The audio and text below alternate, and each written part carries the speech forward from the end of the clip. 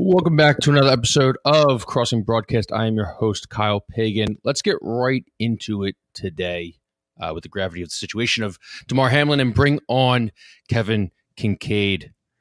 Kev, how you doing, buddy? Usually I'd plug a subscribe. I'd usually plug a follow. I just didn't feel right today. But here's the thing. I think everybody has diagnosed this situation. I think they've grabbed it in every single way they can grab it with Damar Hamlin stuff that I think, since we are really an internet blog and we talk a lot about local media and what happens on social media and everything, you're going to get 24, 48 hours of coverage every which way on Damar Hamlin. I'd rather just kind of talk about, because you wrote the article as well, just like how insane of a night it was on social media between media in general, between the ESPN coverage. And we will have Andy Wheeler coming up very shortly. Actually, a great guest to have. He's a producer at CBS 3, also does writing, photography, editing, and all that. So we'll ask his thought process on it. But you wrote just an all-around bad social media night. Why do you think that?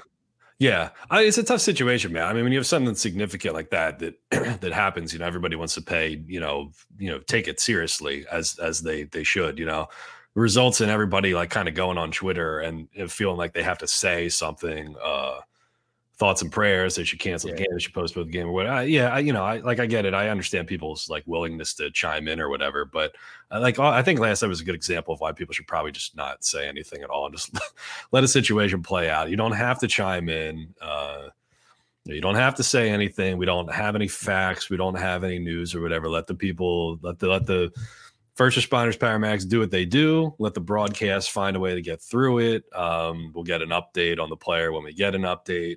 It's amazing how everybody turns into a cardiologist immediately, and they know everything there is to know about trauma and, myocarditis and all this stuff. And then you get these like vaccine people that come in on the back end of it and say, well, it's probably from the jab, and it's just like a perfect example of why it's like probably best for everybody just to chill out and like let the situation unfold and play out. And then we will gather facts as they come along. I don't know why people feel the need to like everybody's got to go on and like say some shit, because inevitably then you get like the Skip Bayless situation where like people just say dumb stuff, and they get called for it. And it's like we should all, everybody should just like find a way to like chill out and just let the situation unfold, let people do their jobs.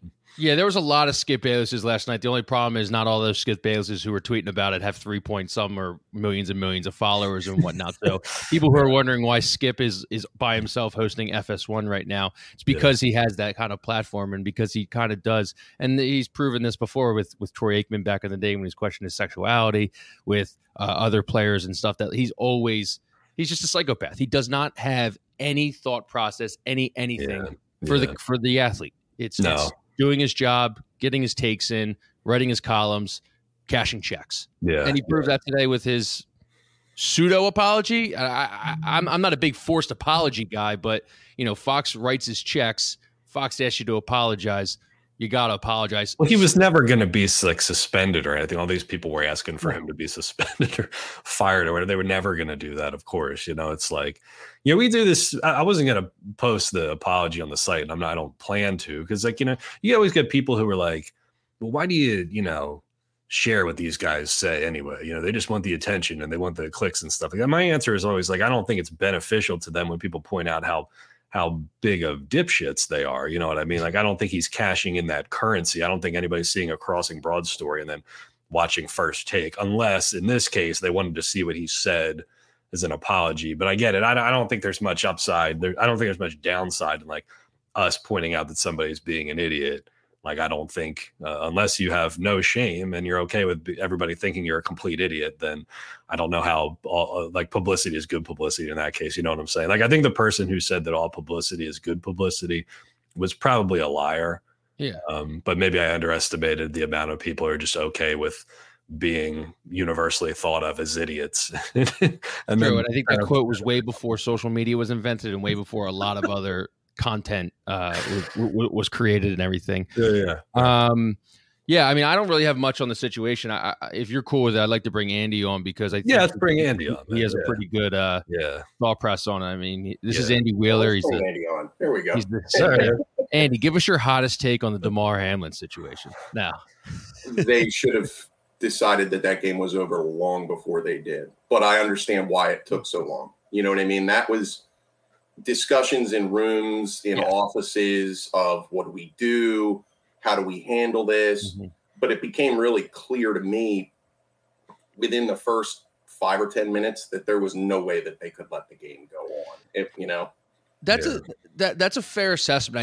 I think putting this and stepping back and having a context on it and putting it right in the middle is okay. Where it's like, imagine you have to make this decision at like your work or something like that. Obviously, someone just had a heart attack, blah blah blah, something, was getting chest compressions in the middle of the floor. No one wants to go back to work. No, absolutely. But you're also the CEO up on the 50th floor being like, okay, how do we handle the situation? What do we have to do? There are processes and there are steps to this and everything that I think that people are like, that it took them an hour to actually decide this isn't as bad as people want to lead on. Now, and there have been conflicting reports of whether really 5 minutes, and then they were going to go back out there. Was it Sean McDermott?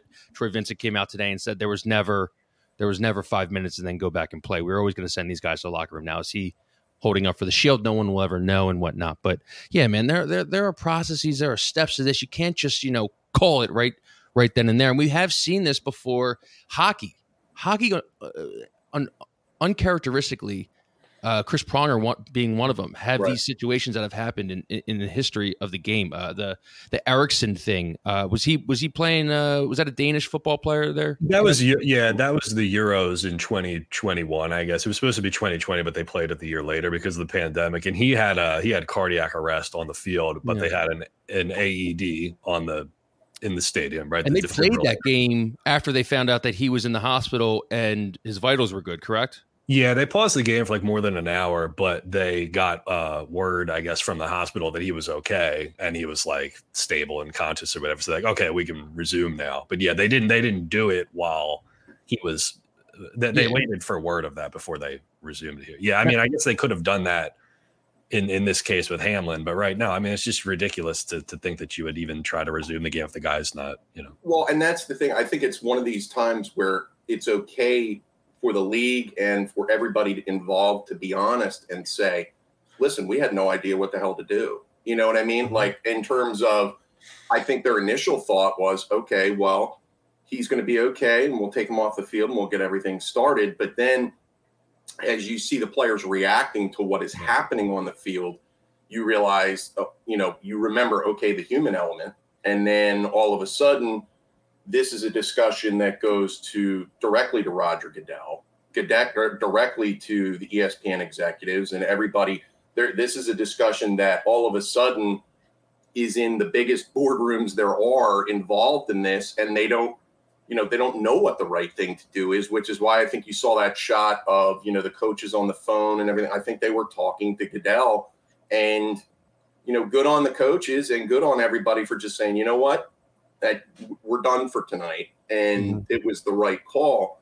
It did take a long time, but I think that that's okay because they got it right in the end. Yeah. In terms of shutting it down. Dude, it's not easy. Dude, you're right, Andy. I mean, like, you and I worked in live television for a long time. You still do. I mean, this shit is not easy, like, to make like split second decisions on the spot, especially when you don't know. I mean, it's like, I think everybody, like, we live in this world of like immediacy, everybody's got like a platform where they can go on Twitter, they can go on social media and say whatever they want. They're looking for like immediate results and they're looking for like, immediate like response. And I get that. Like, you do want people to act quickly, but you can't do it like at the expense of due diligence and making sure you've like gathered as much as you're able to gather before you want to make informed decisions, right? I mean, you don't want to just knee jerk and say, hey, we're going to do this or we're going to do that or whatever. Like, it's tough, man. There's no, as far as I know, there's no like playbook for like, hey, if this happens to somebody, like, what are the procedures here? Like, yes, they have, ways that they go about, scheduling games and postponing games and things that they can do. But I mean, like, this shit does not happen very often, so I can't fault.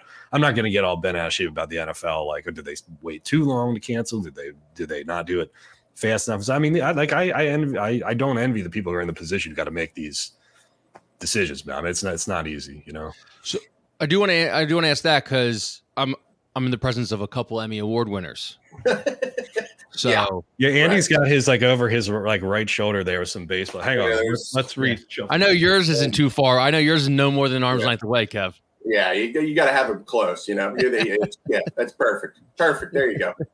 Hey, one day I hope to have one maybe right behind me on wherever I got behind me. I do want to. So I was a little critical of the ESPN the way they handled it. I know people are. I would say for the most part talking positively about how they handled it and stuff. How would you handle this in a situation? You don't have to put it in a sports situation or whatever, but as a producer behind the scenes and whatnot, like what's kind of the protocol like behind the scenes? Either Kevin or Andy, you could take it first of like, shit, something just broke or something just happened, or emergency situation. We got to throw right to you guys. Well, you know what? I think that ESPN really does need to be commended with how they handled it, because you have a whole production crew that probably thought that they had the next 4 hours off, and everybody's probably out lunch, everything. This happens in the game, and then immediately you're into panic mode as to, oh my God, what do we do? And they handled it exactly the way they should, and really a lot of credit I think goes to Scott Van Pelt. And he was awesome. When you have a good anchor in a situation like that can fill, that understands the gravity of the situation, that is, that guy's a pro, and he handled it exactly like, and everybody really involved in the entire broadcast deserves to be commended, because that's not easy. And on top of that, they don't know anything either. And they have to have a broadcast where you're broadcasting and you have no idea what is happening. And after a while, you could see they stopped showing the video of how he went down, which I think was important. You don't need to see that all the time. Once you see it once, that's fine. You don't have to see, because potentially, you're seeing somebody, gravely injured, and you don't need to see that over and over and over again. And it is literal chaos. And the fact that it comes out looking as polished as it did, I think really speaks to the people they had in the control room and on the anchor desk. What's it like behind the scenes? Are people just running around behind the cameras? Is the control room just hair on fire? Like what's it like behind the scenes during that? It's terrible. A lot of yelling. Yeah, a lot of yelling, right, Kev? In the anchor's earpiece too and shit? No.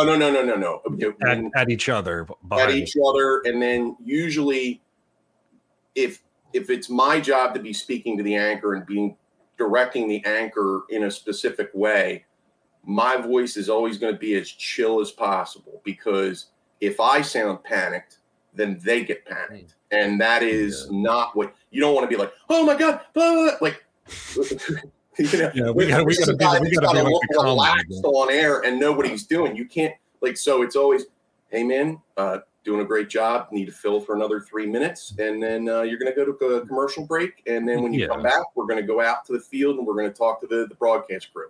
And then so just to set the scene for the background a little bit, like, you got a producer who's sitting there with a headset on, and like we have a control panel where we press a button and we can talk to the anchors in their ear, and then you have like a director. The director's pressing all the buttons, and they're the ones who pull up the camera shots. You go from 2 anchors to 1 anchor to the helicopter or whatever, and then like real TV stations like that did not go to automation. They have like like a sound guy or like another engineer or something like that. But for the most part, like you go like way off a teleprompter, right? And you have this rundown, right? They call us line producers because you write out the show. Your show rundown looks like a big Excel thing, Kyle. It's like we're doing this story and then we're doing the car crash and then we got like the fire and then whatever, right? So you go thing by thing. You throw that out the window. And Andy and I are talking to somebody in their ear saying, okay, we're going to go back to Adam Schefter standing here. Whatever. We're going to go back to Walt Hunter, who's on this side of the thing. Like, I think like most often, at least it's a little different for local news because we're not, you got a bunch of other TV shows that are on. Sometimes we can cut in if we have to, but you're not always doing that. But you try to get somebody on scene. You go to them, somebody who can vamp, like somebody who can just talk. Somebody that fills. Yeah. So like the term. And it goes beyond that too, because like, as Kevin was saying, you have your rundown. And when then something like that happens, it's one of the 3 or 4 times a year where your rundown is completely irrelevant and your rundown is just, you're not even really using it, and it's, you're just winging it and you know what you have and you know what elements you can go to and that you have to get a certain amount of commercial breaks in. But beyond that, you are literally just playing it by ear and praying to God that everything goes well. And when all of this implodes like this, let me tell you, you're never happier to be done something like that. And then for the next 3 or 4 hours afterwards, there is no, because all of a sudden, all the adrenaline and everything hits you afterwards. Because you're in the moment, you're not even thinking about it. And then it's kind of like you're just like, oh, afterwards. You just kind of melt down a little bit, What about, and this is what I was thinking, I was talking about it with my friends in the group chat, which everyone should have gone to the group chat. Nobody should have went to Twitter last night. Just go to the group chat, go to your Slack chat. Just put all your thoughts in there. Get a journal. Right. What about rainy day programming? So when NBC Sports, they go to a rainy day and stuff, they go, I think that would have been an initial thought if, say, God forbid, something actually happened on the field and, but when you are in that kind of a situation, there's multiple factors with it. You are the biggest story currently in the world, and everybody has to come to you, and everybody's going to be coming to you anyway to wonder what's going on. And if you're in bowling, and you can't really go to the rainy day stuff there because it didn't warrant it, because, the only information source of what is happening is you. And to take an opportunity like that and to just give it away, that's when you want your people like Van Pelt to shine. That's when you want, your broadcast team to, they have that gear and it's time to show it. That's why they don't do it. And and the thing is, Andy, they don't. Sports people aren't used to vamping really. And for people who don't know, the term vamp means to just continue to talk, to fill time, to fill space. Right. And that sounds stupid on the surface, but when you are behind the scenes and you're trying to plan your next move, hey, are we going here? Are we going here? Whatever. Sometimes you just got to send it out to somebody and be like, yo, talk. I've said multiple times to people. I've said multiple times, all right, I need you to talk for about 4 minutes here. And just talk. Please just talk. And whenever you say something, I'll cover you with video, and we're going to have a full screen when you're done, and then you toss the break, but I'll let you know. But a good example of that, it's funny because we joke about the stupid statues that we have, which everybody has, by the way. They don't mean anything. I don't mean to shit on Andy's accomplishments, but Walt Hunter is responsible for that thing back there. And it's actually the thing that's written on it says continuing coverage over 24 hours because it was during Hurricane Sandy, and Walt Hunter, we were blessed to work with people like him. He was just standing there outside of he was standing there in Atlantic City while the boardwalk was being washed into the ocean. Or we just went back to him every 10 minutes, and he would just go blah blah blah blah blah blah blah over. But we could go to him and he could fill that space, and then we could regroup and say, okay, now we're going to go to Joe Schmo in Absecon or something. You know what I mean? It was, and it's hard for the sports people to do that. You keep tossing to Adam Schefter. If he's I don't have any more information, what do you want me to say? So you have to have talent who's able to just kind of take it and go, So that's what that was. Take that money. That was my only gripe. My only gripe was you're going to Susie Colbert, then you're going to Shefty, then you're going to Booger, then you're going back to commercial, then you're coming back. Joe Buck doesn't have an update. Then you're going over to Susie, then you're going back to Shefty, then you're going over to Booger. I don't think let's play a 30 for 30 or something like that. We could play maybe a little bit of last, but this is what I'm saying though, because then you got Buck going to Lisa Salters, and Lisa Salters is sitting outside a locker room, and it's the one thing you guys always talk about, I feel is you don't want to speculate, and now Lisa Salters is speculating on things because she sees a guy on a phone, she sees an NFL personnel on the phone and stuff. And that's where I kind of was I don't know if we really need Booger, Shefty, and Susie to keep coming back. Okay. There's a nature of this where you're bouncing around for more than one reason, and it's not just to get everyone involved. In some cases, it's to give people a break, right? So you just had Van Pelt fill for 10 minutes, and he literally has nothing else to say. You have to go someplace else. Yeah, you got to get off of it. I mean, you got to give him a break. And even if that person says exactly what Scott Van Pelt just said, then it's fine because they're saying it, and Van Pelt needed a break. At least it's not him Susie saying over here. We'll go to Susie. We'll go to here. We'll go to there. And it's just a matter of, they're using all of their resources. They used them well last night, but there also is an aspect of this that was going to be conjecture anyway. Like everybody's going to be sitting there guessing what's going on. You don't want to guess. You don't want to speculate. You don't want, but really everyone was, whether it was you were in a bar watching the game, you're at home watching a game, you're texting your friends, everybody's guessing as to what's going on. And I think it was okay in that circumstance for the broadcast to be that way because that's the way everybody else was, and you want there to be an authority to it, but they didn't know, and they still don't know. So one thing I do want to ask you guys, and just to switch course over to the whole Skip Bayless thing, have you guys ever, either of you, have you ever been a part of like you got to issue an apology? Because like maybe live or maybe the next day, because I feel like that's just like the shittiest conversation to have. Well, we don't have to. The talent has to do it for us, do you guys had like that conversation? Like, have you ever had to be a part of those conversations where it's like, hey, listen, so and so is gonna do 3 minutes on an apology? Like, what's kind of like? Is that coming from top down? Yeah, that's a decision made way above our heads. You know what I mean? And usually that involves other people, but you're just, that's on them. That's a big executive decision right there. Yeah. That comes from the top. Yeah. We weren't important enough to we weren't consulted on those sorts of things. One of the worst so-called apologies I've ever seen in my life delivered by Skip Bayless today, which was, well, why did they put him, but I didn't watch it. I don't plan to watch it. Like, I'm not going to like feed the beast or whatever, but like, what was it was just him talking by himself the whole time, or did he have Shannon's not there today? Yeah, I think Sharp, it might have been like a protest or something like that in terms of what he said. And this is just the perfect example to teach everyone why you don't rush to get ahead of everyone else in terms of making a comment. Like, Kevin said it earlier at the beginning. What happened here? Oh, camera. You're still on the stream with audio. Your video just crapped out on us. We can still hear it. Hold on. I'm fixing it. There we go. There you go.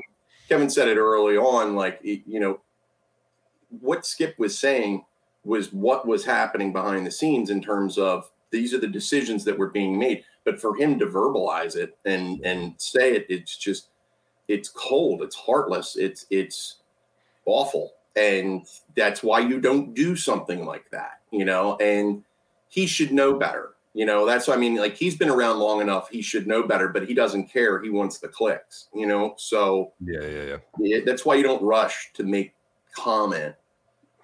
Let me somebody like him, let me make a final point here that we can get on to the next thing. But I think, you know what it is, Andy? It's funny because like, it's a bigger story of like immediacy and like people having this access to social media. We're like in the news business, like we were under so much pressure with the advent of social media and whatnot to like get this first, get on the air, get the chopper out. You know what I mean? And so because of that, people just put due diligence off to the side. You know what I mean? It's like, and then you could go back and correct yourself later. It was just about saying something, having somebody out there, getting a shot from the chopper, getting somebody on the scene, and like that idea had like is like interfaces now with everything that we do in life, where it's like, oh, I got to get on my phone, I got to say some shit. You know what I mean? Like, it's all the idea of like people having to be seen, having to be heard, having an opinion that matters. It's like, whatever. Come on. I don't want to call it like the instant gratification thing, but I think there's so much like everything can be done immediately right now that I think it's like, people don't. I told Pagan straight up. I said, you remember I messaged you, man. I was like, let's not put anything up on the site. Let's not do anything on Twitter, just because it's like, you might end up in something stupid. And then on the other side, you have like Serena Winters, who used to be with the Sixers. She's with the Cavs now. She came out like afterwards and she apologized for tweeting about the Cavs while the Hamlin situation was going on, when she had she was working. She's just tweeting about basketball. But then you got like some idiots who were like, well, you probably shouldn't tweet about basketball right now. So it's also, there was an AJ Brown tweet where it was like, he deleted it, but it was like, he was like, this game's about to be amazing, and it was tweeted like an hour before the game, and people were still ripping him, being like, "You should delete this. This is a terrible tweet." People are ridiculous. People never look at the time tag on things. They never look, Never. Yeah. By the way, did you see that? I guess Shane Steichen and Jonathan Gannon aren't speaking today because of the. I guess out of respect to the situation. I hope they donated to the Damar Hamlin charity. That was the one good thing that happened in all of this, by the way. Like he was doing a fundraiser. He's a Pittsburgh guy, I guess, and like he was doing a fundraiser for his hometown or whatever. And the GoFundMe or whatever blew up to like several $1 million or something like that. $4 million. It's all going to go back to his foundation, which is okay. So there you go. So social media is not all total shit. Anyway, all right. Segueing out of that. Andy, what's the consensus on Spring Garden Street right now? Are you guys worried about the Eagles, or are you not concerned about the Eagles? I think it depends on who you talk to. I personally am not worried. I think you're going to have games like that, and it's really hard to be critical of a team that's 13-3. I mean, like, you can be, and obviously this was their worst game of the season. But listen, as long as they somehow snap out of this to beat the Giants and get the first round bye, I think everybody should just relax and be calm about it. But if they lose this game, then this is probably not the team that we all thought it was. And I think there's a possibility of that, truthfully. I mean, because I think part of this, I think most of what happened on Sunday was coaching. And I think that it was probably the poorest game that they've coached in probably a calendar year as a whole, as a group. And, when you look at that, that's nervous. And I think that makes me nervous. And then there's players that, I think they were kind of listening to what everybody was saying about them, and we're going to just walk through the Saints, and that's they're pros too, I mean, they have pride, they're athletes, they know what they're doing, and they're there for a reason.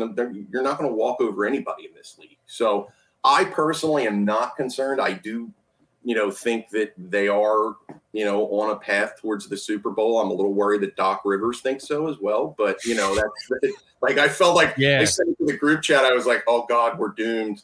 Doc says we're going to the Super Bowl, but Doc jinxing it. Yeah. But I mean, I think that there's some people that think, at least within our building, and I don't want to speak for everybody, there's some people that think that this team is nowhere near as good as everybody thinks that they are. And you can name names here. Is it Don Bell? Is Don Poop? Yeah. I'm not going to name names. What does Yuki think? Tell us what Yuki thinks. Yuki's always pro Eagles, man. He's man. Yuki's very positive about it. Yeah, he's a positive, one of the best people you'll ever meet, and he is pro Eagles. But I don't want to put any words in anybody's mouth. But I'm still relatively confident. I got to tell the Yuki story. I don't know. Maybe I told it on this show already, but the time that Yuki and I went down to Delaware State to do a shoot. Go Hornets. Pagan, did I tell that one before? I'll tell it really quick. Yuki, they needed a photographer at the last minute, and like they called me like, "Hey, can you go down to DSU with Yuki on Saturday?" I was like, "Yeah, sure, whatever." They were doing this like thing where the anchors went out and did this experience, like they always wanted to grow up as a kid and be like this, do this career or something like that.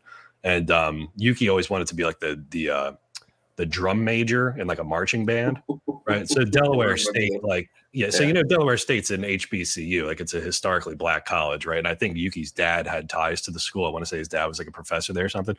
We showed up there, and he was like he was walking on water down there. He was like the most famous like dude ever. So we went in and we filmed, a bunch of stuff in the band room, and then he walked out onto the field. I was on the field with him filming or whatever. Then we leave to go back to the news. We drove separately. I took a news truck. He came down on his own. We could not get out of the parking lot. We couldn't even get off the field because every other person kept stopping Yuki because they wanted to talk to him because he was just so popular down there. Like, hey, we love you on TV. We love you in the community and all this stuff. And we got to the point where like, I think Yuki looked at me and he said, "Why don't you just go on ahead?" And it's probably true. I'll see you station like Monday or something. No? You're a drum guy, Kev. How was he? No, he wasn't playing drums. Oh, he was like, he's like the guy directing the band. Major. He's the band director. Okay. Yeah, because like at the HBCUs, like band culture is very, it's awesome. is huge, right? So he always wanted to kind of be like the leader. I'm sorry, the guy with the baton, whatever you call him. But it was great. But the point of the story is like he was so popular and he was like everybody just loved him so much that I literally could not leave the stadium with him because like he kept getting stopped by people who wanted to. It is a phenomenon that happens anytime you are anywhere with Yuki. We were leaving the station one day. It was when we were down on Market Street, and he was leaving. I was leaving. We come up to the corner of 4th and Market, and mid rush hour, a SEPTA bus jams on its brakes and comes to a screeching halt right next to us, and the door flies open, and the bus driver just goes, "Yuki!" And he's like, "Hey man, how you doing?" And then the guy closes the door and he drives away. And I was like, "Are you kidding me?" He's happens all the time. I'm like, in traffic. I like that. But here's the thing. To this is probably what Yuki would say. But how many times have the Eagles? Actually, trivia question: how many times have the Eagles won 13 games? Once, I think, right?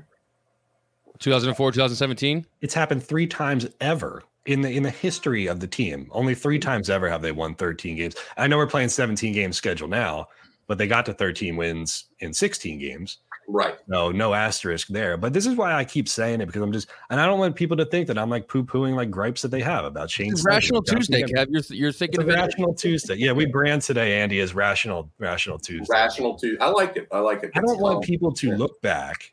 Well, if the Eagles go 7 wins to 10 wins for the next 5 or 7 years, I don't want them to look back at a 13-win season and spend the entire length of a 13-win season complaining about everything. Like they lost with their backup quarterback twice. They lost 2 games with their backup quarterback. This is not 2017 where Carson Wentz isn't coming back, right? Like Jalen Hurts is coming back. Right. Well, and that's the thing that I think everybody forgets too is remember on the Super Bowl run just how bad they looked on that Raiders game.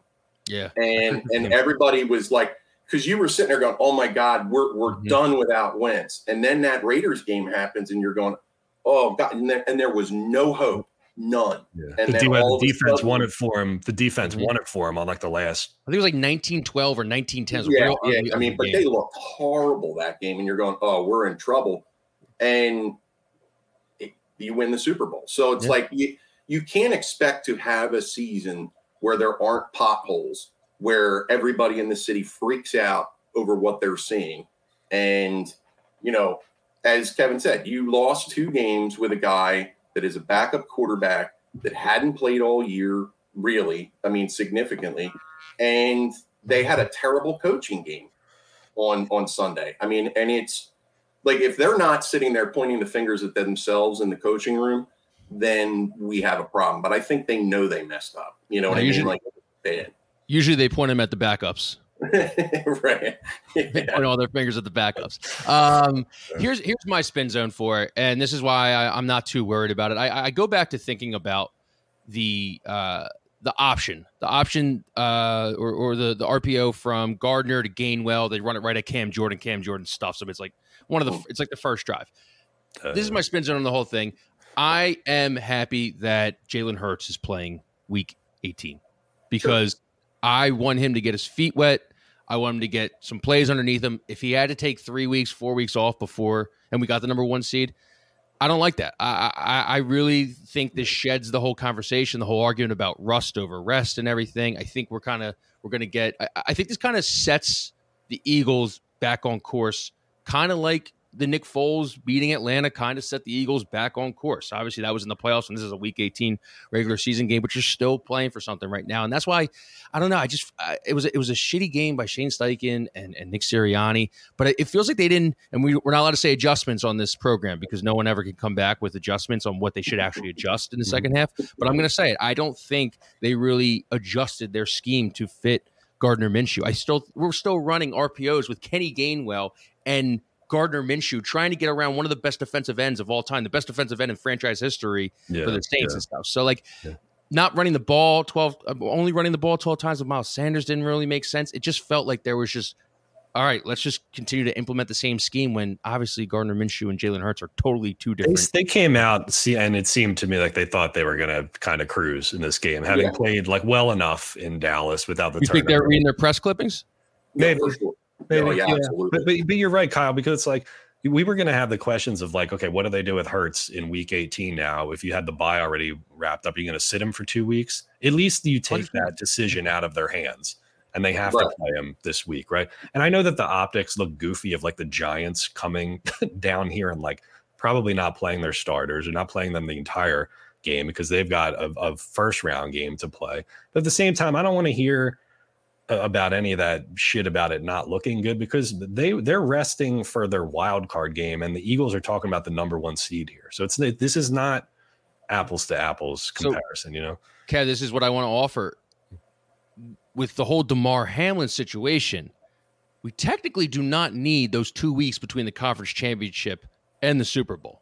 You never need those 2 weeks ever anyway. I hate that extra week. I hate that extra week. Yeah. If they push the week back and they say, hey, Bills, Bengals, you guys play Sunday, or whatever they want them to play, and they push the week 18 back a week, do you think then they play their starters, the Giants?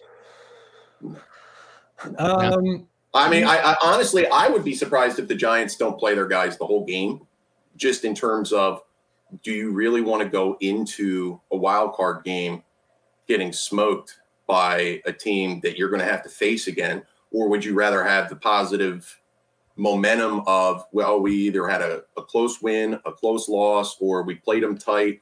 You know, like, I don't think Dable's going to just punt this game, even though they probably should. But then, you know, you look at how the Eagles were kind of lining this thing up too, where when they were 13-1, they're thinking, okay, we win one more game, we sit everybody down, we rest everybody for a whole month. I don't think the Giants should, and I don't probably think that they will, because imagine if you can take the Eagles down a peg going into the playoffs. That's a hell of a momentum booster for your team. Here's the thing. You know what they can do? This is what I thought the Eagles should have done if they beat the Saints. Instead of letting Hurts, you know, sit on the shelf for however long it would be. Just treat week 18 like it's the first preseason game. Get the starters out there for like a series or two. Feel good. You went and got some reps going. You like, you know, pre-snap cadence was fine. All right, whatever. We feel like we're comfortable with that. Then get them out of there. You know, I mean, like that's what I would have done, because I do believe in like the rust factor of the whole thing. But I can't, like I said, man, I can't be like negative about a 13-win team that's getting their MVP caliber quarterback coming back. This is not 2017 all over again. And even if it was, like, you just watched you just watched that miracle happen. So how can you be negative about it after you just witnessed what we witnessed? You know what I'm saying? The only difference is I feel like 2017, we're really seeing it right now, how much depth that team had. Like, how that the depth on that team was insane. But how many people, honestly, go back, honest to God, how many people thought that losing Jason Peters, losing Carson Wentz, losing all the guys that they did, how many people really back then felt confident? No one. Oh, not many. No, we really didn't know. That Super Bowl was an act of God. I mean, honest to God. I mean, like, and anybody that says any different, there was no way that they should have won that Super Bowl at all. Keanu Neal's knee is the thing that always plays back in my mind. The fact that ball went off of Keanu Neal's knee, it would have iced the game, ended the whole game, goes right to, I feel like it was Aguilar or Torrey Smith or somebody. Yeah, I've met an Aguilar. Yeah, I mean that's insane. That right there is insane. And every bounce went their way too in that season. Andy's right. That was like an act of God. I mean, there's no other way to like rationalize what happened with that whole run, because none of it made sense. You lost 5 All-Pros for the season, and no problem. You know, you lose your starting quarterback, no problem. Doug made some of the best. I'm not a Doug Peterson guy at all. Really? And I mean, just no. That was that. And I've said this to Kevin before, and I'll say it until they put me in a box in the ground. The Philly special was the most irresponsible play call in the history of the Super Bowl. It worked, but imagine if it didn't, what we would be saying about Doug Peterson. Probably the same thing they're saying about Jim Harbaugh in Ann Arbor right now. Oh, my God. Terrible. God, don't even get me started. I mean, best O-line in college football. We can't run it on fourth and goal. I don't understand that entire game. I don't know. I was very happy. Can I just say that I was very happy for all the Bama fans who were talking shit before the game, for them to turn around and then have to eat shit after that when TCU went out and won. Because I'm so sick of the Bama fans and the SEC fans going out and being like, Alabama should be in the playoff. This team should be in the playoff. Every year they would just fill up the bracket, whether it's 4 teams, 8 teams, 12 teams. They would just fill it up with SEC teams, and then they call it the college football playoff. It's a college football playoff. It's not the SEC playoff. We get to watch amazing SEC games every week, but like there's other conferences, man. It's not about you all the time. The Bama fans complaining about not being in the playoff this year, it would be like Boston sports fans complaining that they didn't win enough titles from like 2000 to 2020. You know what I mean? Take a 1 year break. I was talking a lot of shit on the Frogs when I saw Bama just take it to Kansas State. I'll hand up. I thought Bama should have been in it. I was even saying I think Tennessee should be in over the Frogs, and the Frogs. And you know what? I still might think they should be. That was a hardball game, man. Yeah. I know they couldn't stop a nosebleed, but man, hardball. No, I know. I'm not saying that like Bama, but maybe Bama beats TCU 8 times out of 10 or whatever. But TCU proved, win or loss in that game, if Michigan had pulled off the comeback, TCU proved that they belong. So I need Bama. They deserve to be there. I mean, that much is clear. They deserve to be there. But I think more Michigan and Harbaugh lost that game more than TCU won it. You know what I mean? Like, I just don't understand how Michigan is not there. Like after watching them all season long, I thought they were the, second best or best team in all of college football. And that's what they put up. The first play of the game, Andy, Michigan almost breaks it out for a touchdown on like a run right up the middle. I watch Big 12 defenses every week just pound the football, right? I'm like, and that's what they did. That was their strength all year, is just running it right down everyone's throats and playing good defense. And then they stopped doing both at the worst possible time. Wait, what is correct here? Harbaugh loses big games. Well, now I don't want to talk about Harbaugh anymore. I was going to make another point. It's just going to extend the conversation. Nobody comes to Crossing Broadcast for Big Ten analysis. By the way, can I just make a quick point here? We all grew up watching the Reggie Bush, Matt Leinart, like everybody, all these guys playing for USC. If I put you in a time machine and I told you that Tulane would be the top 10 USC team in a bowl game, you would have told me that I'm like, I've got like, you would have looked at me like I have 3 heads or something. Tulane carrying the AAC, baby.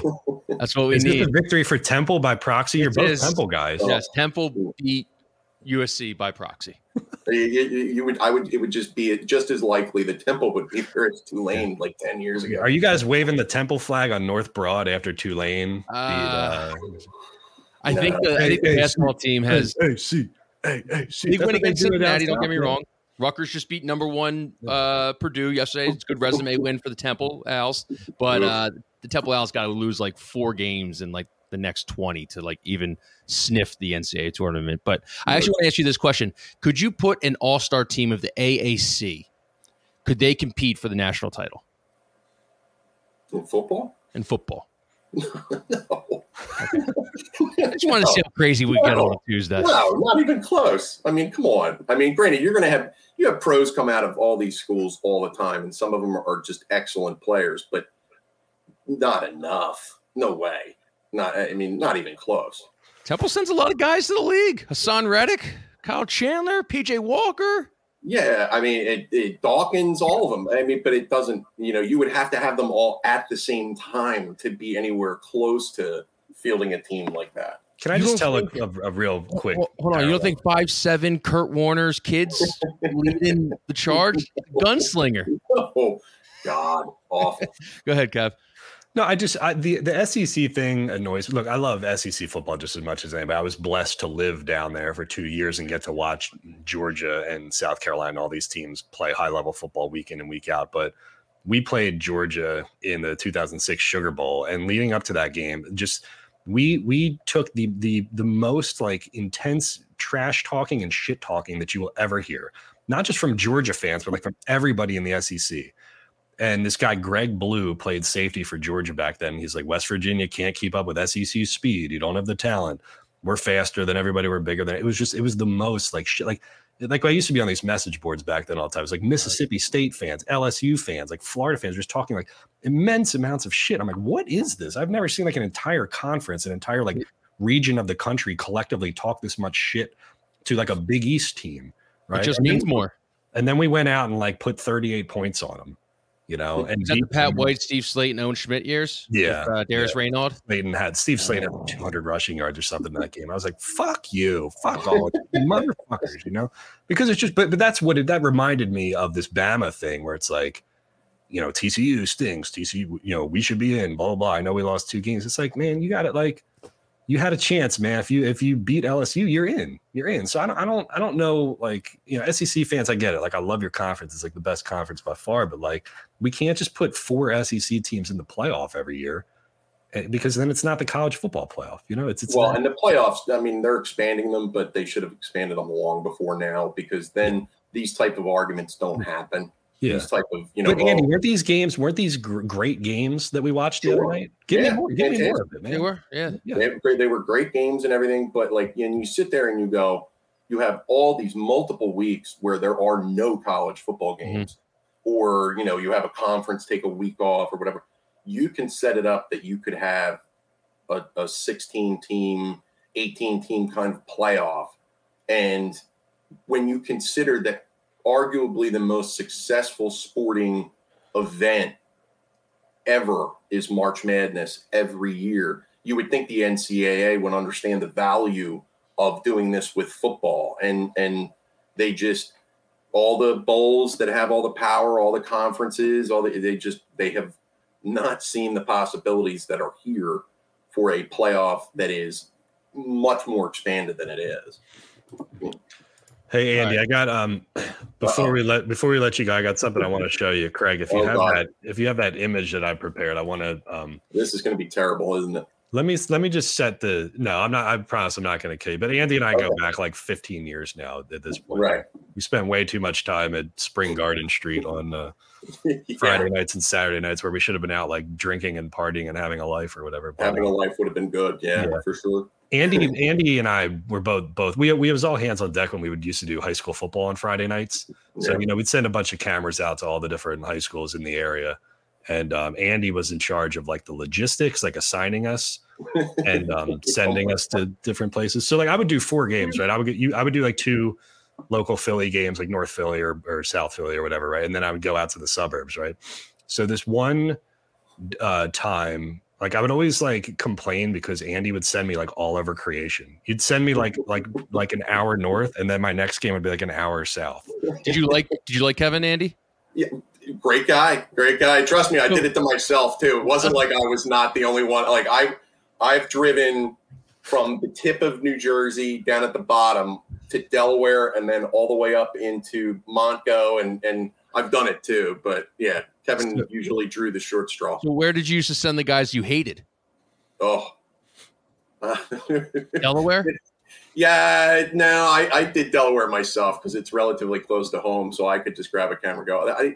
Honestly, I really don't hate anybody I work with. They might think that I do, depending on how far they've had to travel. But, yeah, it's usually I don't know. I didn't really assign anybody terribly. Oh, what is this? Okay, so here's the one that I remember. No. Yeah. So we're at Spring Garden Street, right? And this map isn't even accurate. Andy sent me to do. I did 2 games. I think I lived at Northeast High School on Cotman Avenue. I think I went up there every Friday for 5 years straight, just because it was a neutral site. Other teams play up there. But then he sent me to the Perkiomen School. Yeah. I did that this year. That's way up there. Yeah, and they don't have lights. This is not Upper Perk. This is a private school that's in. They play 7-on-7 football now, by the way, which I didn't even know. Oh my God. I went there to shoot it this year, and I was like, man, there's a lot of room on the field. And then I said to the lady, I said, wait. She goes, yeah, it's 7-on-7. I'm like, oh, okay. Do they not have enough kids sign up to play? So they only I guess. But it was very nice school. Very nice game. So Andy Wheeler, being the master cartographer that he is, why don't I send Kevin from the Perkiomen School down to Salesianum in Wilmington during rush hour on a Friday? So I get that. But here's the funniest thing about this, right? See, we only show one highlight from each game because we're all over creation, just gathering. So you may take a camera and you may get out of the truck and you may walk up to the field and you may turn the camera on the first play. You may get a 75-yard touchdown, right? That's exactly what happened here. I was like the guy in the Simpsons meme who walks in the door and then walks right back out. I shot a touchdown. I got back in the truck, and immediately drove in rush hour on a Friday in like October down to Wilmington from there. And it took me like 2.5 hours to get. I was just sitting there on the blue route. Like Andy Wheeler sent me all the way down from like Pennsburg to Wilmington. But this was pretty cool. We went all over creation, man. Saw a lot of like. What's the worst beat to be on? Is high school football up there? Is there anything that's worse? I love high school football. I mean, like that's fun to do, and there's a lot of kudos to our place. They give us a lot of freedom with that, and it is fun to bounce around and see different places. So that's not a bad beat really at all. No, it's tough for, who it's tough for, Andy, is like the local newspaper writers who sit there with like those guys for sure. They're like reporter guys. Oh. Yeah. They're logging every single play. I'm just standing there like this, But it was fun, man. And Beasley Reese used to love doing that with us. We would, because Andy would edit all the touchdowns together or interceptions or whatever, and then Beasley would sit in there, and he would just have a field day doing it because he was a football guy and he just loved. Doing and he that. would just wing it the whole time. All he really needed was what happened, a play, like what happened, the final score, and who the kid's name was, and it was just You would take it and go from there. We had this guy. This guy played for Neshaminy. He was really, really good. His name was Charles Snorway, and so Beasley would just be in the middle of calling a touchdown, and he just starts snoring. Yeah, you can't sleep on Snorway. And then he's like, he's like Chris Berman, like. Jake, we didn't write any of that shit for him. He would just like take it from there, But it was just Those were Reese's fastest 2 minutes. Yeah, those were fun, man. Yeah, he had fun doing that stuff, and like, thanks to Andy, I got to see every high school within like a 50-mile radius of we hit 180 different high schools this year in terms of having them on. God.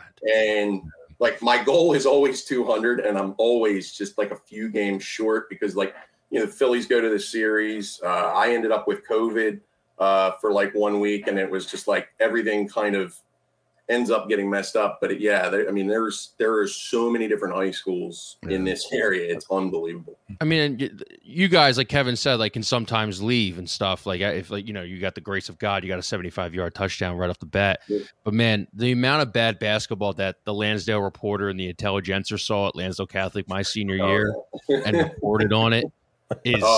I mean, they're masochists, man, some of them. Sometimes you go to those games and nothing happens for the entire half, and you're like, what do I do? Like, you don't even have it's like false start after 1 yard run at 3 and out, punts where they go 20 yards. You're wondering, I'm never going to get anything. We've had stuff like that before where I remember the best. I stood there for like 45 minutes, and then I had to get on to the next game. I think we ended up putting like a stuff. Yeah. Third one. They stuffed them. Final score: Neshaminy 48, Lansdale Catholic 0. Yeah. Or I'd end up at like Imhotep, and like I'd have 3 touchdowns in 2 seconds. I'd be like, all right, well, which one do I pick? So first world problems. Hey, Andy, thanks, man. Hey, man, great time. That was fun, brother. All right, take care. See you, brother. Yeah. Hey, one thing we didn't get to talk about, I want to talk about with you. It kind of got brushed under the rug a little bit because it happened probably in the middle of like playoff seeding and stuff. Ron Rivera having no idea the Commanders could be eliminated from the playoffs. Oh man, and Carson's terrible performance on. That was also a shitty thing. Like Carson Wentz had such a terrible performance, you can't even enjoy it because you just watched Gardner Minshew and the Eagles and Shane Steichen and Sirianni put up 10 points in 60 minutes of ball. But Bob and Joe Giglio were right. They said to hammer. I think they said 10 units on the Browns, right? 10 units on the Browns. I don't think I even have 10 units in my account right now. Do you think there's a chance that Ron Rivera didn't know they were getting eliminated, and that's why he was auditioning Carson Wentz for next year to potentially maybe be like, hey, because you think about it right now is they're kind of in like this like no man's land. They're not going to fire Ron Rivera. They're not going to fire the GM because they're in the middle of a sale right now. So like nobody's going to bring on So if they're going to sell, and let's ballpark it around January or February, I mean, that's right in the middle of the scouting combine. You got the draft in less than 2 months and everything. Like Ron Rivera, luckily enough for his sake, is going to be here next year because no owner, what owner wants to buy a team that doesn't have a GM or a coach at the helm? Oh no, well, they don't care about that. I mean, like there's these. I mean, these are teams are never available. I mean, like they covet this stuff. Like somebody would come and buy the Texans if the Texans were available. You know, True. I get what you're saying. Yeah. What I really mean is like the new owner's not going to be able to come in and be like, hey, I want this guy and I want this guy because they have 2 minutes until the season. Yeah. And maybe there'll be a coach that takes the job, but you know, if there's 7 coaches, it's not the number 1 and number 2 choices that's going to take the job. But man, could you imagine this in Philadelphia if Nick Sirianni didn't know he could be eliminated from from contention?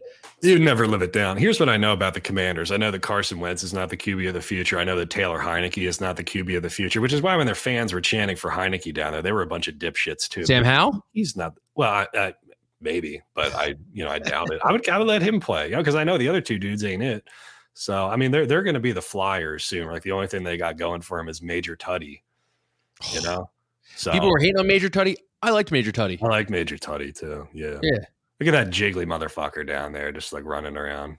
Yeah, great mascot. Yeah, he's like every dude like in their late 20s, early 30s who like drinks too much and doesn't go to the gym enough. Like he's just really skinny fat. Like he's not fat. He's like skinny fat. Like his legs aren't big enough. Huge ass, but man, does that gut just hang over that belt?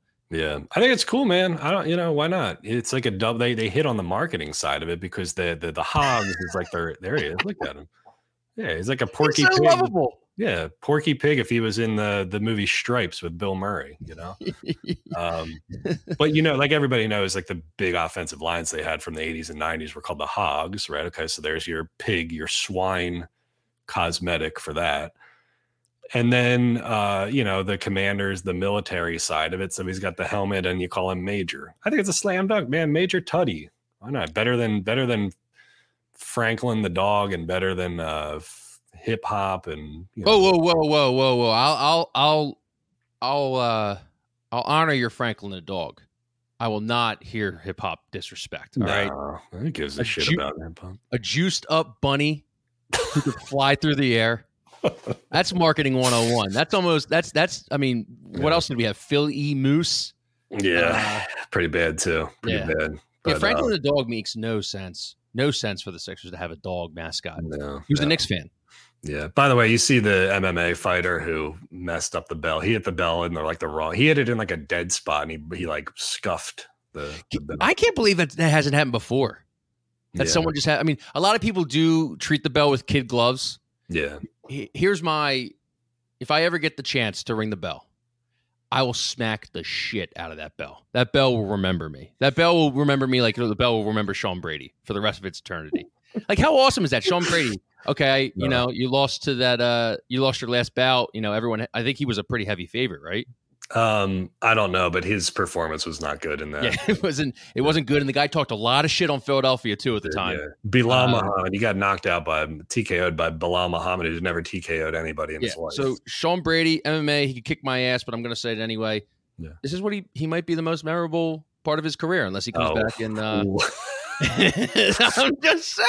I know. I didn't want to do it to him. I had a headline that I scrapped because I didn't want to disrespect. Come on, give the people a taste. The headline was Sean Brady did more damage to the Sixers bell than Bilal Muhammad. I pulled that one. I felt the reason I was like going there is because I was pulling for him really, really hard in that fight, and he let me down. I knew you were. You did I'm pretty sure you wrote about it on the site. Yeah, I'm a huge MMA guy. Like, here's my 3 favorite sports are MMA, college football, and soccer. In that order? No, not in that order, but I came to run a Philadelphia sports blog that writes about none of those things. So I'm not really sure how that all happened, but but I was cool. So everybody knows the guy who runs Sixers PR, Dave Schaller. He used to be the PR guy for UFC, like in the famous John Jones and Daniel Cormier scrum, like in a weigh-in or something. There's a picture of Dave going like this, like separating him or whatever. But he's Dave Schaller separating John Jones and Daniel Cormier. Daniel Cormier. Yeah. Mm-hmm. Yeah, but it's good because Dave's comes from the MMA world. Like he they show respect to the local guys and they get him into the Sixers games. I think we had interviewed Eddie Alvarez when he was down there a couple of years ago to ring the bell too. So they involve the The MMA guys don't get a lot of media coverage here. No, and there's a guy who always jumps in the comments here sometimes. Like, there's a really good gym out in like Kensington, Fishtown area that's like breeds a good amount of guys like Eddie Alvarez and Sean Brady, and there's a lot of guys that are supposed to be on the come up and stuff. And Bill Algeo is a UFC fighter too. He's got it. There he is. Love Dave Schaller. He's always been nice to us. Yeah. I don't know how much he was protecting each of these guys in this moment. He's thinking, man, what did I get myself into? Wait. So do you know if does Dave participate in the arts? I'm not sure if he. Most of the guys involved in like MMA in some way, shape, or form have at least like go to like a boxing gym or have taken jiu-jitsu or something. I don't know if Dave has or not though. So you think like if you had to put like, Greg Joseph or who's the guy, Brett Stroberger from the Eagles? Brett Strosacker. Brett Strosacker. You think Dave Shower's putting these guys in a camel clutch? He's tapping them out in a couple rounds. I don't know. Brett was an athlete too, I think. So that'd be very, very interesting. Which PR person would win in a fatal 4-way? Dave Schaller puts Greg Joseph in a guillotine, submits him in the 3rd round. Yeah, I don't know, but it's funny, man, because there are a lot of there have been like really good MMA guys coming out of Philly. Even if you want to go back further to like boxing, like combat sports in general does have like a big history. Like you go down to Atlantic City, take it down to Atlantic City too. There's a lot of fights down there. I've been to Bill Algeo, who's a UFC fighter. He's got a gym in KOP. I've been to one boxing match in my life. It was at Temple when I used to sell tickets out of the League Horse Center. And we just went there after it started because it was free. No one really came. So we were like probably like 20 rows up. It's awesome. It's an awesome live event to be in. It's an awesome live sport to be in. You can see the punches connect. You're like, how are these people still standing? They've iron chins. And these were 2 nobodies. I couldn't imagine like a heavyweight fight. I couldn't imagine a heavyweight UFC performance. I mean, it's nuts. There are pockets of it. Yeah. It's just funny. It's like, I think when we were talking to Devin Caney when she was on, we were talking about the Wings, like pretty good attendance despite them not like getting media coverage or whatever. Yeah, I mean, like the MMA community is the same. We used to go down to like we would always split the pay-per-views between friends, but like on nights that we didn't get together, I would go down to like Miller's Ale House down there in South Philly because they showed all the fights and they were like a big MMA bar, believe it or not. That place would be like packed. We stopped showing fights because people used to get so wound up. And we would have to throw people out of the bar that I used to work at. So the last fight we ever showed was Pacquiao versus Mayweather, and people were like on top of each other. There were people like outside. I used to work at Founding Fathers, and they had this big window, and we used to open it because it was like during May time. It's warm out and everything. People would be like 5 deep on the sidewalk, like watching the Mayweather versus Pacquiao fight. That was one of the most insane times I've ever been a part of bartending or not. Just dudes, in Affliction t-shirts, Top Rank t-shirts, and stuff, just wanting to just wring each other's necks over a couple of Coors Lights. I do think it's funny, man, because I wasn't an MMA guy back in the day because I think like a lot of the people who were attracted to it were like kind of uneducated, like doofus kind of fans who just wanted to see people get their ass kicked, a bunch of like bros at the bar drinking Heinekens or something, right? Now I think you got like you have like a more educated crowd now who understands like the clash in styles between like jiu-jitsu and grappling and the Dagestanis and the combat sambo and Muay Thai and all that stuff. I think like if you get like beyond the meathead side of like MMA, there's actually a lot of depth to it, So I was thinking about maybe doing like a weekly like MMA column for the site, but maybe I don't know. Yeah, I mean, I've the funny thing is I've always had success betting on MMA, like not me personally, but reading other people's like write-ups and stuff. Like I don't know anything about MMA, but reading write-ups and stuff, people are the MMA community is pretty good with I don't know how good they are now, but there was a dude for a little bit who I during the pandemic that I rode for like a lot of money. No, I love MMA, man. I would love to join a gym and get into that stuff. I was always playing like quote unquote traditional sports growing up, so we never really dabbled in that kind of stuff. But it's been a while since I've been in a good fight. I would like to find a good sparring session here or there. All right, Craig, write that down. Kev wants a good sparring session. Well, Craig has reached out and said we should do some things at the UFC gym. Yeah, we should. Too much like I feel very domesticated. Like all I do is take care of my kids. Like right, I need to get out and like punch somebody or something. I'm sure we can find a Facebook commenter on Crossing Broad that is looking for a fight. We got a couple of hard asses in those comment section. Be like, put me on the Jamie Apodi, Matt Gelb undercard or something. You know, I'll fight like some other like blogger. You know? Yeah, Dave Scholler versus Greg Joseph versus Jamie Apodi versus Matt Gelb versus Nick Castellanos in a fatal 3-way. We're just building this card. We had another one. Oh, Marcus Hayes versus Matt Gelb too. If Matt Gelb beats Jamie Apodi, he faces the final boss of Marcus Hayes. But the headliner is Howard Eskin versus technology. It's just him trying to send a tweet for 20 minutes without any spelling mistakes. Yeah. Minus 10,000 on technology for that one. Yeah. Shout out to Howard for not having a shitty take last night during the whole Damar Hamlin situation. I think that would have gone on about minus 110, minus 150 probably. Shout out to Howard. What a grow as a person. I guess forgiving Ben Simmons after all those years has really kind of, softened him up a little bit. That's right. I think we gave him credit for something last year too. I'd have to dig it up though, but we're not above giving credit to the king where credit's due. It's just rare. 100%. You got anything else for today? No, I'm going to finish a Radio Wars story now, keeping an eye out on some breaking Philly sports media news. But other than that, we're just back to the grind. All right. By the way, here's my final thing. Okay. I'm trying to do this thing in the new year. I'm not a big New Year's resolutions guy. I'm trying to drink more water in the new year. Good resolution to have. But I got to keep pissing, man. I got to piss like every 5 minutes. So I don't know. If you're in the chat or you got any tips on hydrating without having to be in the bathroom every 2 minutes. Catheter? All right.